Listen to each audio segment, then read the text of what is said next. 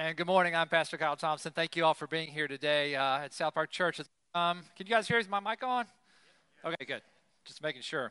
Glad you're here today. It's this combined service. Those of you watching online, what a special way to start the week of Christmas. As Pastor Lindsay said, we're in the season of Advent, which means the coming or the arrival. We're going to celebrate the coming of Jesus Christ that very first Christmas. We hope you come back for Christmas Eve, Christmas Day services. We're in the midst of a series, though, in which it's called Prepare the Way for the Lord. And it's based upon a study by Pastor Adam Hamilton in which we're looking at the life of John the Baptist, Jesus' cousin, whose mission, his role, was to prepare the people of Israel for the coming of Jesus, the Messiah. And we are taking some time to think about how can we prepare ourselves for the coming of Jesus, not only this week, but also in the future when he comes back. And so we're thinking about what does it look like for us to prepare ourselves to be in this relationship with Jesus. So again, thank you all for being here. What a great way to start this off with our children's nativity today. When I was growing up, I had a lot of good experiences with my cousins. So did my wife, Laura. My dad is one of 9 children. My wife's father is one of 6 children. And so we have all kinds of cousins. I have cousins that are as old enough to be my parents. And so I used to love to look forward to extended family gatherings, Thanksgiving and Christmas, kind of like what you guys maybe just experienced or are getting ready to this week. And some cousins I knew really well and some I didn't, but at these gatherings, it was great just to hang out and have fun with all my cousins. And so now that we have children who are 14 and 10 and we go to these extended family gatherings, we take joy in watching them interact with their cousins. Some of them they know really well, and so we go for Thanksgiving or Christmas, they just go right over to each other and start playing. And others of the cousins they don't see but once a year, so it takes them a little while to get used to them again. But at the end of the night, when we're ready to go home, the kids don't want to leave. They're outside playing in the middle of the cold and, just enjoying their experience with their cousins. What's your experience with your extended family? I hope it's good. I hope you're not dreading getting to see them later this week, but I know that's part of the deal as well. But today I want to talk about some cousins that are very special, and that's Jesus and John the Baptist. We've been looking at the life of John as he's the one to prepare the way for Jesus. That was his mission from God. And he was a special son, right? His parents were old. They were past childbearing age. They tried to have kids their whole life. It didn't happen until an angel, Gabriel, showed up and said, your prayers have been answered. And you're going to have a son. You're going to name him John. And he's going to prepare the way for the Messiah. And of course, Jesus is the Messiah. And he came from this weird kind of announcement that the same angel shows up to Mary and says, God wants you to carry the Son of God. Even though you're not married, you're still a virgin. And the Holy Spirit's going to make this happen. And so Elizabeth, John's mom, and Mary's, Jesus' mom, were cousins. And they were close cousins. And they spent a lot of time together when they were pregnant. And so we fast forward the story. And after John's born, we don't see his parents anymore. We talked about this last week. Maybe they were so old that they died. Or maybe they were in the background. Just the scripture writers didn't mention them anymore. Or maybe John had gone to live with priests. That they had dedicated him to be with priests. But anyway, I wonder about how often did Jesus and John get to see each other growing up?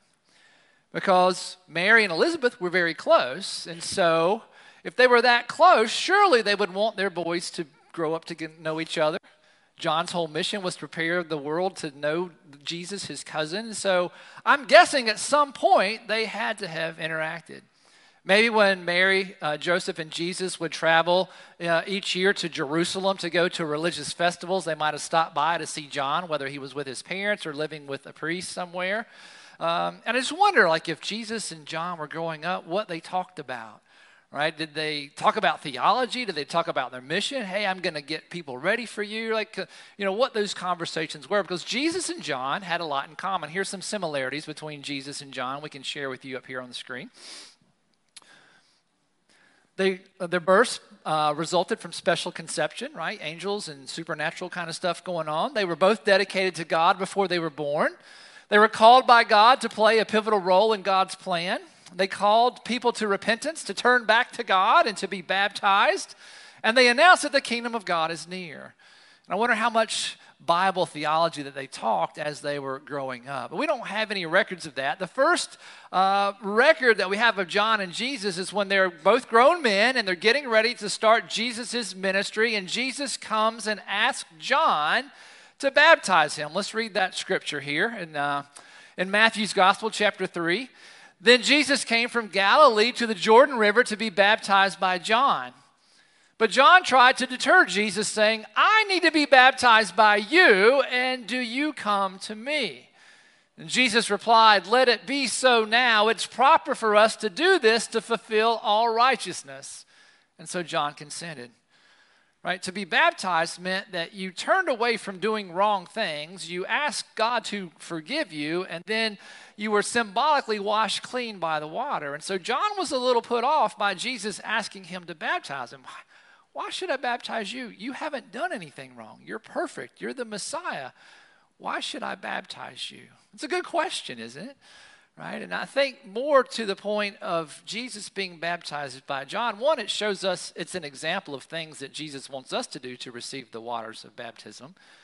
But I think Jesus' baptism was special because when he was baptized, right, the Holy Spirit came down, God spoke from heaven, said, this is my son with whom I'm well pleased, listen to him. It was kind of like his coming out party as the Messiah, right, his ordination. It was a special, different thing. But of course, it was his cousin John that did this. And after this, Jesus goes and does his public ministry, right? So this special connection between these two cousins, John the Baptist and Jesus. Now, John, like Jesus, also had disciples. They were out there with John baptizing and calling people to repent, things like that. So there was a whole following of John, just as Jesus had his own disciples. And for the most part, they got along, but sometimes John's disciples were a little jealous of Jesus' disciples, saying they're getting more attention than we are, right? And they found out that Jesus was doing miracles with non-Jewish people, Gentiles, and so that kind of caused some questions between them. And so there were also some differences between Jesus and John and their disciples. Here are a few differences between Jesus and John's disciples. John could be really harsh and direct with anyone, right? You need to turn around. You're not doing the right thing. You need to come back to God. But Jesus saved his hard words for religious leaders. You guys should know better, right? So a little different there. John stayed out in the rocky wilderness while Jesus moved about in towns and villages. And John was an ascetic, which he fasted, didn't eat a lot. He prayed a lot, which Jesus did, but Jesus also shared meals with other people, including Gentiles. And so a little bit different here. And even though John loved Jesus and was preparing the way for him, believed he was the Messiah, he did have one kind of moment of doubt in which he wasn't sure that Jesus was the Messiah. And so he sent some of his disciples to ask Jesus this. In Luke's Gospel, chapter 7, John's disciples told him about all these things, and calling two of them, he sent them to the Lord to ask, are you the one who's to come, or should we expect someone else? That passage kind of takes me off guard, thinking about the relationship between John and Jesus and all this preparation. And yet John still, with all of that going on, has some doubt. Are you really the one? Have I been wasting my time in doing all of this? When we started this message series, we talked about how doubt is an important part of our life in faith. That those of us who believe in God or want to believe in God or thinking about believing in God, we wrestle with questions of doubt, and that's okay.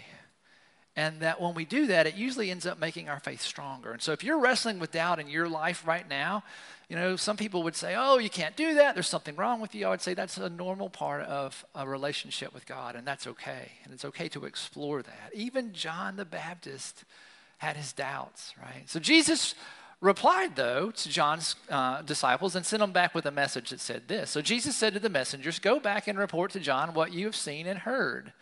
The blind receive sight, the lame walk, those who have leprosy, skin disease are healed, the deaf hear, the dead are raised, and the good news is proclaimed to the poor. Jesus says, all this stuff's going on. Who do you think's doing that? The Messiah. In the book of Isaiah in the Old Testament, all those things were prophesied to say the Messiah will come and do these things. And so Jesus said, do you want to know if I'm Messiah? These are the things that I'm doing. Absolutely, I am the one. right? And so they sent it back. Now, what's awesome is the rest of the Gospels, John has just this incredible, solid faith that Jesus is the one. He's the Messiah. Let's look at a few of these passages where John makes it very clear that Jesus is the one. In Mark's Gospel, and this was his message, "After me comes the one who's more powerful than I am, the straps of whose sandals I'm not worthy to stoop down and untie. I baptize you with water, but he will baptize you with the Holy Spirit. My baptism is special, but Jesus's will be better." All right, let's keep going. "The next day, John saw Jesus coming toward him and said, 'Look, the Lamb of God who takes away the sin of the world. This is the one I meant when I said, a man who comes after me has surpassed me because he was before me.'" All right, Jesus is better than me. He's the Messiah. He does bigger things than me. I'm just a messenger. All right, one more scripture. "And to this John replied, 'A person can receive only what is given to them from heaven. You yourselves can testify that I said, I'm not the Messiah, but I am sent ahead of him. The bride belongs to the bridegroom. The friend who attends the bridegroom waits and listens for him and is full of joy when he hears the bridegroom's voice. That joy is mine, and now it is complete.' Jesus must become greater, and I must become less." Right? Jesus is the one. He's the man. He's the Messiah. He is the Savior. I am just the one preparing the way for him. I don't even deserve to untie his shoe. Right? So John had a moment of doubt, but he had a lifetime of faith, and he had a lifetime of following. And I love the humility of John here. There's a business book, you might have heard of it, Good to Great. You've got a picture of this book and the guy who wrote that, Jim Collins. It's a few years old now, but the principles are pretty much the same. Jim Collins studied companies in America to determine what made one company great as opposed to just being a good company, like the top companies in America, top companies in the world. And he found out that there were certain characteristics of the leaders of those companies that would take their company from being good to being great, right? The best in the industry, like top of the world. And one of these principles was this, right? That the CEO or the leader of these companies had extreme personal humility. They were very humble. It was not about them. Extreme personal humility. But they also had intense corporate will, right? Intense professional will, right? We are going to be the best at this as a company, right? It's not about me as the leader, right? It's not about me, but it's about us, and we're going to be the best in the world, right? So these companies that are the best in the world, right? The leaders don't take any credit, but they are driving the bus. They're making sure we're going to be the best ones selling hamburgers, we're the best ones sending videos or making phones or whatever it is. And so they have this dominating will to reach a vision, but they're very humble, right? Collins calls these leaders level 5 leaders. Jesus and John the Baptist were level 5 leaders. They were incredibly humble, right? John the Baptist, like, it's not about me, it's about Jesus. I'm not even worthy to tie his shoes, right? But I'm going to go out in the wilderness, and it's my job to get people ready for this. And so I'm going to tell people they need to turn back to God. I'm going to baptize people, and I'm going to tell everybody who needs to hear that. Even people in power need to hear that. Right? So he was humble, but he was driven to prepare people for Jesus. Jesus was the same way. Jesus was God, the Son of God himself, and he was humble. He would wash people's dirty, stinky feet. Right? Get down and do something that no king anywhere would do. But he was determined that he was going to save humanity to the point that he gave his life up on a cross. Nothing was going to stop Jesus from saving us. Right? And so John and Jesus, these incredibly humble people who drove, right, their vision to reach people for God. Right? And I wonder if, like what John said here, Jesus needs to increase and I need to decrease. What if that was our goal as individuals, as families, as a church? What if our goal was that Jesus would be more inside of us and there would be less of us? So that the things that we say and think and feel and do reflect more of Jesus than the personal egotistical ambition that usually gets us all into trouble. What if our prayer, what if our goal was to let Jesus increase and for us to decrease? founder of the Methodist movement, of which our church is a part, John Wesley, wrote a prayer about this. It's called the Wesleyan Covenant Prayer. I've got a picture of it here up on the screen. You might want to take a picture of that with your phone. This would be a great prayer to pray every day, thinking about, Jesus, I want you to increase in me and I want to decrease, because I want to live a life that really is full, right? This is a prayer to God. I'm no longer my own but yours. Put me to what you will. Place me with whom you will. Put me to doing, put me to suffering. Let me be put to work for you or set aside for you. Praised for you or criticized for you. Let me be full, let me be empty. Let me have all things, let me have nothing. I freely and fully surrender all things to your glory and service. And now, O wonderful and holy God, creator, redeemer, sustainer, you are mine and I am yours. So be it. And the covenant which I've made on earth, let also be made in heaven. You know, a lot of us like the part about doing and being full and having all things. But John and Jesus showed us that sometimes we need to be set aside or criticized or to be empty or to have nothing. Right? What would it look like in your life for Jesus to increase and for you to decrease? Right? Not to get rid of your personality or anything like that, because God made you in special ways, but to allow Jesus to be the one driving the bus in your life. What would that look like? And again, John let nothing stand in his way. He even died for his faith. All right, so in his ministry, John was calling people to repent and to turn back to God, from everyday common people to religious leaders to even kings. Right? King Herod was the local ruler of Israel, and he was put into place by the Roman government. And John the Baptist got into his face because he was doing something that was absolutely wrong. Right? This is Herod Antipas was his name, and Herod fell in love with his half-brother's wife, who also happened to be his niece. That's a little weird, isn't it? Yeah. That's an extended family I wouldn't want to go to, right?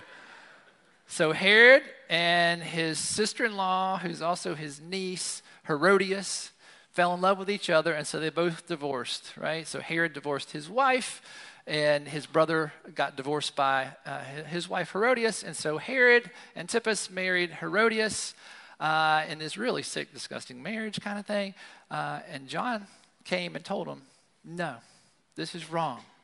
He stood up to power. You need to turn from your ways. You need to turn back to God. Right? So let's see what happens to John in Scripture when he does this. Herod himself had given orders to have John arrested and had him bound and put into prison. He did this because of his wife Herodias, his brother Philip's wife, whom he had married. For John had been saying to Herod, it's not lawful for you to have your brother's wife. So Herod and Herodias get upset about this. They have him thrown in jail. She wants him dead. But what's amazing is that Herod went to visit John in prison, and John continued to call him and say, you need to repent. Herod began to respect him and wanted to spend time with him. And he began to protect John from being killed by his wife. But then one day, he was at a party. His wife Herodias did a dance. He's like, I'm so impressed with this. I'll give you anything that you want. She's like, I want John the Baptist's head on a silver platter. Go and kill him. And Herod didn't want to do it. But he had all these witnesses and had to save face. And so he ordered John to be killed. They cut off his head, put it on the silver platter, brought it back. And so John was a martyr. He did the right thing, even to the point of death.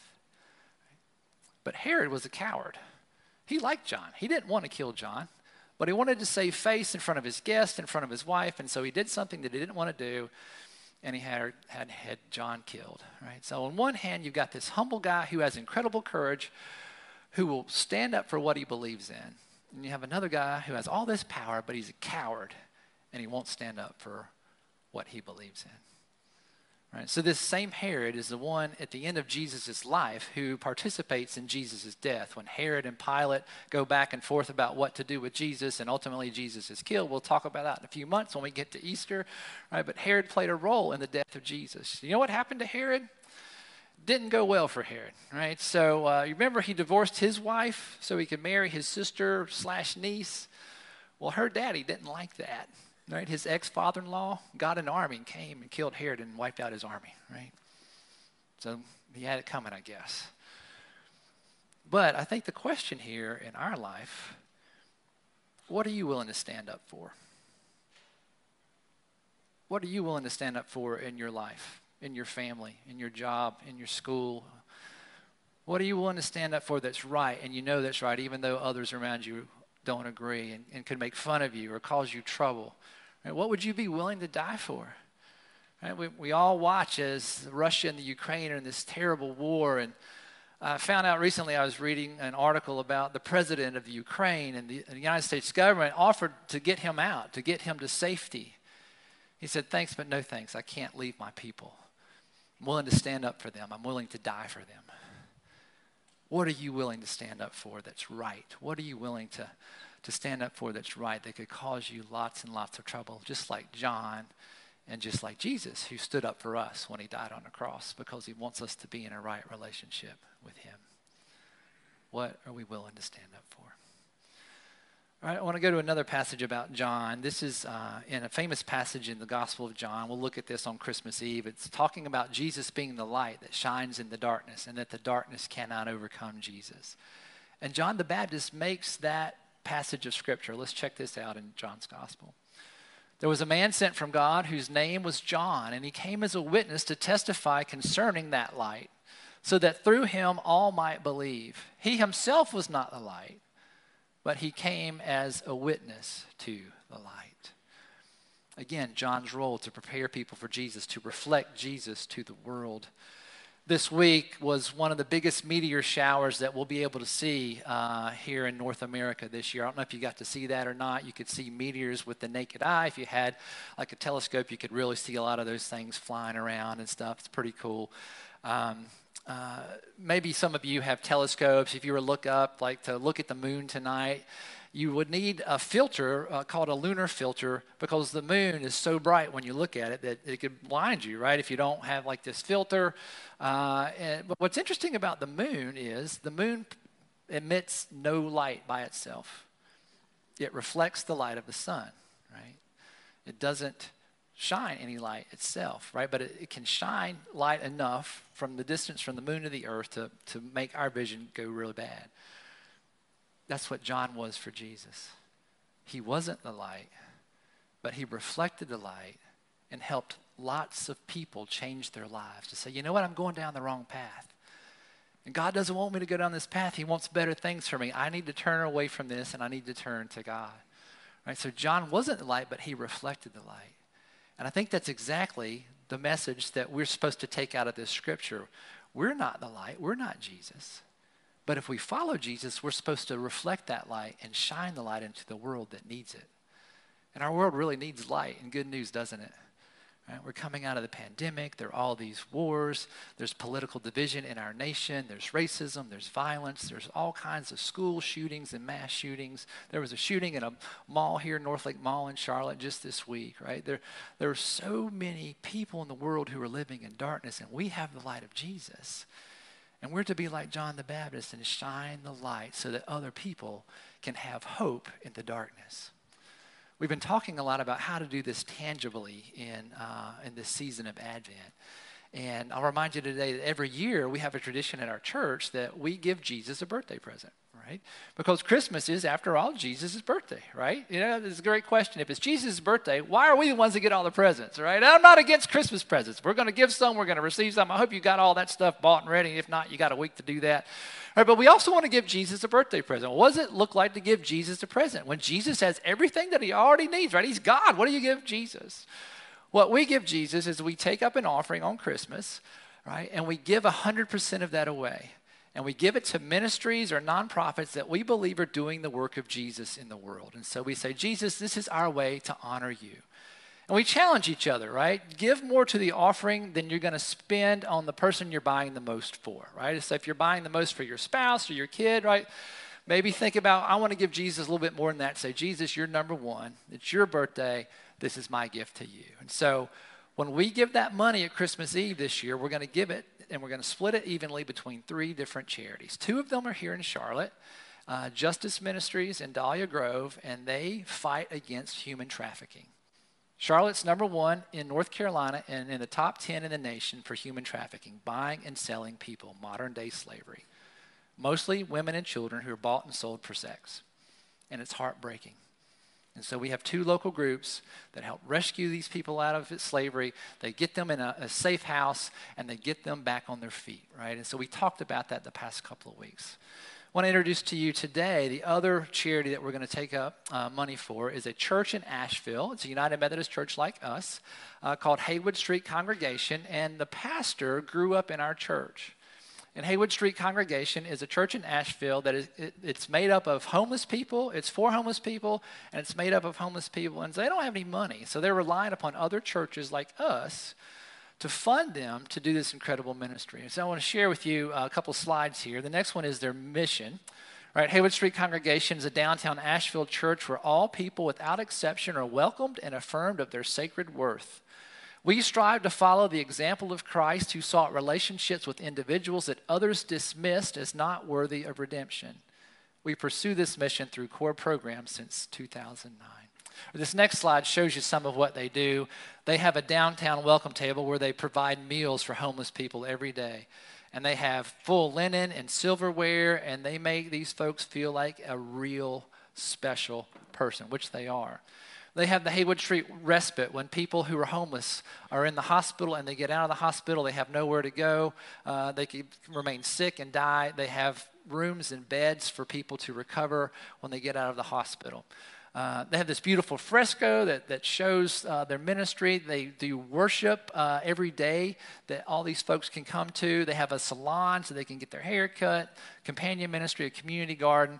And then the next slide shows you that they're also working on affordable housing, right? To have affordable housing to fight the homeless problem of making homeless people no longer homeless, right? That's a new thing. So what we give this Christmas is going to go to help, right, establish affordable housing for homeless people. And the next slide just shows you, a quote, right? When I was homeless, Haywood Street helped me to bring myself back up. They supported me when I needed it the most. People call me by my name. It's a welcoming place. People listen to me, and I am treated with respect and dignity and kindness. And the founding pastor, the lead pastor, grew up in our church, just like John grew up in the faith. Jesus grew up in the faith. Pastor Brian Combs grew up in the faith. And he recorded just a brief video of welcome I want to share with you. Hey, South Park. For those of you who taught me in Sunday school, nurtured my faith and formed lifelong friendships with my parents, I'm grateful to be back among you, even if virtually. For those of you I haven't yet met, my name is Brian Combs, and I'm the founding pastor of Haywood Street, a United Methodist mission congregation located in the homeless corridor of downtown Asheville. Our mission is relationship above all else.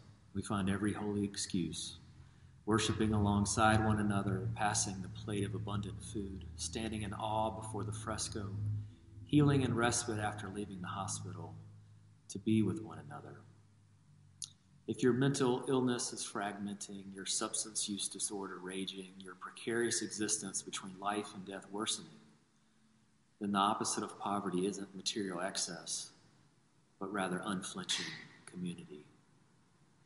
While Haywood Street addresses the dearth of resources on a daily basis, our primary calling is to be with people estranged against their will, to widen the circle of inclusion among street siblings without a family of faith, to believe that Jesus is already among us, hiding in rags and loitering on the corner, waiting to be welcomed into a church bearing his name. Convinced that ministry is ultimately relational, I hope you'll join what God is doing in the mountains, an urban ministry that began long ago at 3151 Apex Drive, Charlotte, North Carolina. Thank you for your generosity with the Christmas offering, and thank you for inviting me to be with you in person come February. I can't wait to come home. So this Christmas, we get to shine the light in the lives of people who have been enslaved in our city and who are battling homelessness and substance abuse in a sister city from a pastor who grew up in this congregation. So what's the point today? What's the big idea? What's the takeaway? This is what I think it is straight out of the Bible. We're not the light, Jesus is, but we reflect Jesus to the world. We're not the light. John's not the light. Jesus is. But we have the awesome privilege and responsibility of reflecting Jesus to the world. So I invite you to think and pray about 2 action steps that you can kind of follow up from this. One would be to invite someone to our Christmas Eve or Christmas Day worship services. Right? This is a chance for people who don't know God. Maybe you say, you know what, I'll give it a chance. And we're going to preach a lot about Jesus, talk a lot about Jesus this week. And so we'd love for you to bring someone with you. We can do that online as well. And then to pray about supporting the Christmas offering. Again, helping shine the light into people's lives who've been enslaved in our city and who are battling homelessness and substance abuse in Asheville, North Carolina. Right? We're not the light. Jesus is. But we get to reflect that light. Isn't it wonderful to be a part of that Christmas miracle? That miracle that these kids came and sang and acted out. We get to be a part of that today. Thank you in the name of Jesus Christ. Amen.